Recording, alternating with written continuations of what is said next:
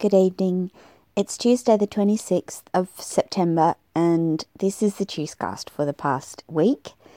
I got 2 new books in the post today and another one in the post yesterday and another one early in the week. So I obviously have gone a little bit crazy ordering books. Today I got a lovely book called Tennis Whites and Tea Cakes, which is a collection of poems by the British poet laureate John Betjeman, who I really love. I really love his writing. He's just so lovely, and John Betjeman's poems often make me just wish that I lived in the country with sort of, no electricity so that I could just read and then go to bed when it's dark. So I got that, and I also got 6 Thinking Capitals, which I'm so excited about because I've wanted to read it ever since I heard that interview with that author Jane Gleason White on Radio National a while ago now, and it's been on my list. And when sometimes you go, oh, that sounds really interesting, and you think, there's no way I'm going to come around and remember that.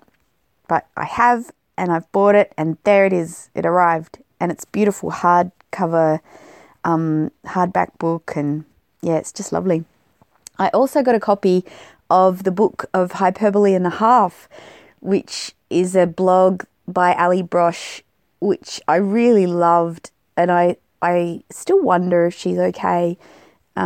She's one of those people that to know her is to love her, and if you are, looking for something to laugh along with and be slightly disturbed by, I would encourage you to Google her, because Hyperbole and a Half is still up on the internet.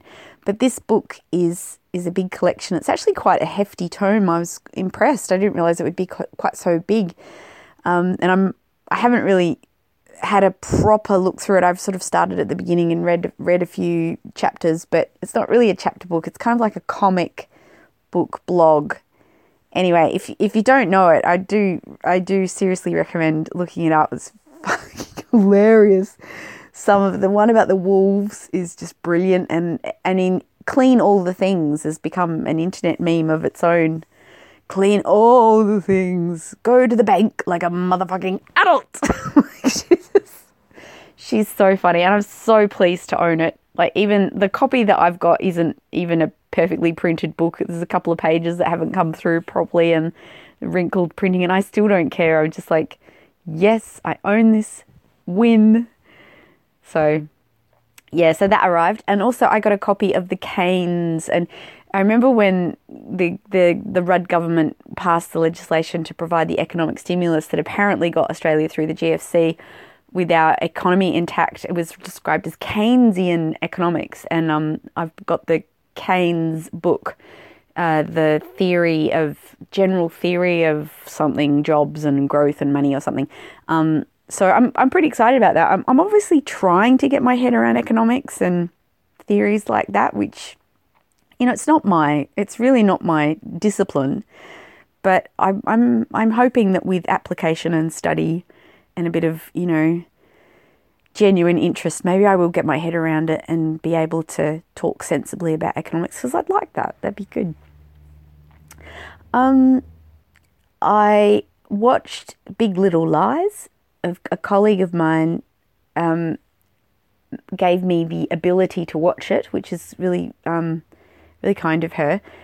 So I watched all of it. I smashed it, but I also was reading the book at the same time, because I don't know why I did that. It's just kind of an unusual choice to make, really, because really, the television series is a separate beast. It's set in America. It's not set in Australia. There are differences in the plot. The way that the television series doesn't give you all of the information that the book gives you about the events that happen, and yet I think the television series was written very well. It did a really good job of making what was really great and gripping about Big Little Lies into a good TV show. There were some elements of how it was produced that I didn't really like. I felt like the credits were a little bit derivative and overlong at both ends. The opening credits were like, I've already watched True Detective, okay? And the end credits were like, you don't need 2 songs to get me through all of this. But The performances were excellent. Reese Witherspoon was great. Zoe Kravitz was a real standout. Nicole Kidman was very good. Good on her. She's a bit sort of too pretty, really, to be real. It's hard to identify with her, but I think it was a fantastic part. And really, credit has to go as well to Alexander Skarsgård of the Skarsgård family. But fortunately, and unfortunately, he's excellent in the part, but it does keep making me think of his part in Zoolander with the, I'm not so sure you did, because then you had to say, like, you didn't know it was a joke, because Alexander Skarsgård, as well as playing the love interest in Lady Gaga's paparazzi video, he has a bit part in Zoolander as one of the male models that Derek Zoolander shares a house with. He's the blonde one squeezing the juice. Excuse me, like, he's that one. And you know what? If you've seen even that much of Alexander Skarsgård, I don't see how you couldn't love him. They're both the sons of Stellan Skarsgård, who was in Breaking the Waves with Emily. I have forgotten her name. Is it Watson? Is that her name? Oh, that's terrible. I shouldn't have forgotten her name. Anyway, I'm going off on a tangent because what I really want to say is I heard a new band. I'm really excited. I mean, I know I should have heard them years ago. They've been on my radar for 8 years, if not more. But you know how sometimes you just don't get around to looking up people who you think you might like. But Mono. Wow. Okay, right. Good. All good. Mono, amazing post-rock in the vein of Explosions in the Sky and Do Make Say Think, and but really, yeah, beautiful. And they're touring. Another really exciting tour that's coming out to Australia is The Clouds and the Falling Joys, which has got Locket stuck in my head. Take it home, lock it up. I mean, yeah, so that's great. And Chick Chick are coming. Apparently they're doing Meredith, but I haven't got a prayer of getting to Meredith, so I kind of just ignore what's coming up there. My friend posted a delightful Andrew WK how to host a pinball party on my Facebook, which is really funny, and it's lovely to see Andrew WK again. He looks like he's living a good life because he looks like he's put a bit of weight on around his face, and I love Andrew WK like a million, billion, zillion. And it's nice to see him looking healthy and happy. Because he got married like a few years ago now. I just really want him to be happy.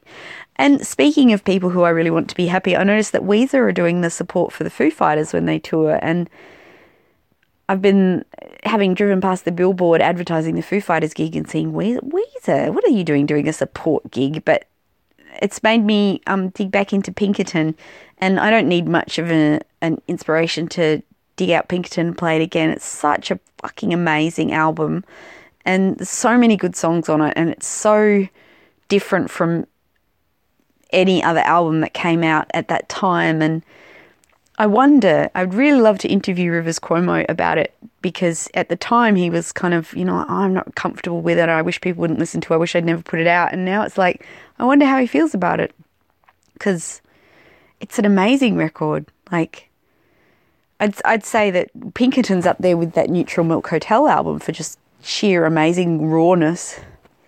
Like, it's a window onto somebody's soul and their suffering. And because at the time that Rivers Cuomo was writing the songs on Pinkerton, he'd had a operation. He had one leg was shorter than the other, and he had this operation to extend his leg so that it was the same length as the other, and he had to have a cane to walk around. He probably would have been in quite a bit of pain. And I don't know, I loved that album. I loved Weezer before that, but because I remember I used to listen to the Blue album on my Walkman, like I actually had a cassette copy of the Blue album by Weezer, and I used to just listen to the whole album. So I always used to consider that spending time with him, spending time with that band. So when Pinkerton came out, I was totally primed to just go, oh my God, are you okay? And then I went to see them live, and they were great, but there was I had a moment standing out front of this venue and looking at Rivers Cuomo, who was standing out the front. Why was he standing out the front? It's like, and I said something stupid, like, that was a great gig. And I really wish I'd said something more interesting, because I remember the way he looked at me like, I'm so lonely. And I was looking at him going, fucking hell. Like,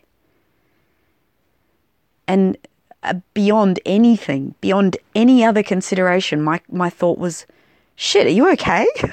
But I didn't say that. I wish I'd said that. Anyway, you can't turn back time, and I really hope he's happy, because when you've looked straight at someone and they haven't looked happy and you think, but I love you, I love what you do, I love who you are, you really want them to be happy. And I think I read not long, like years back now, that he got married, and I think he married a Japanese girl. Like, God damn you half Japanese girls, you do it to me every time. And I really hope he's happy. And the fact that he's touring makes me think maybe he is. So, yeah. That's probably it for the Choosecast. I am going to say sayonara and take care of yourself, and I will see you next Tuesday.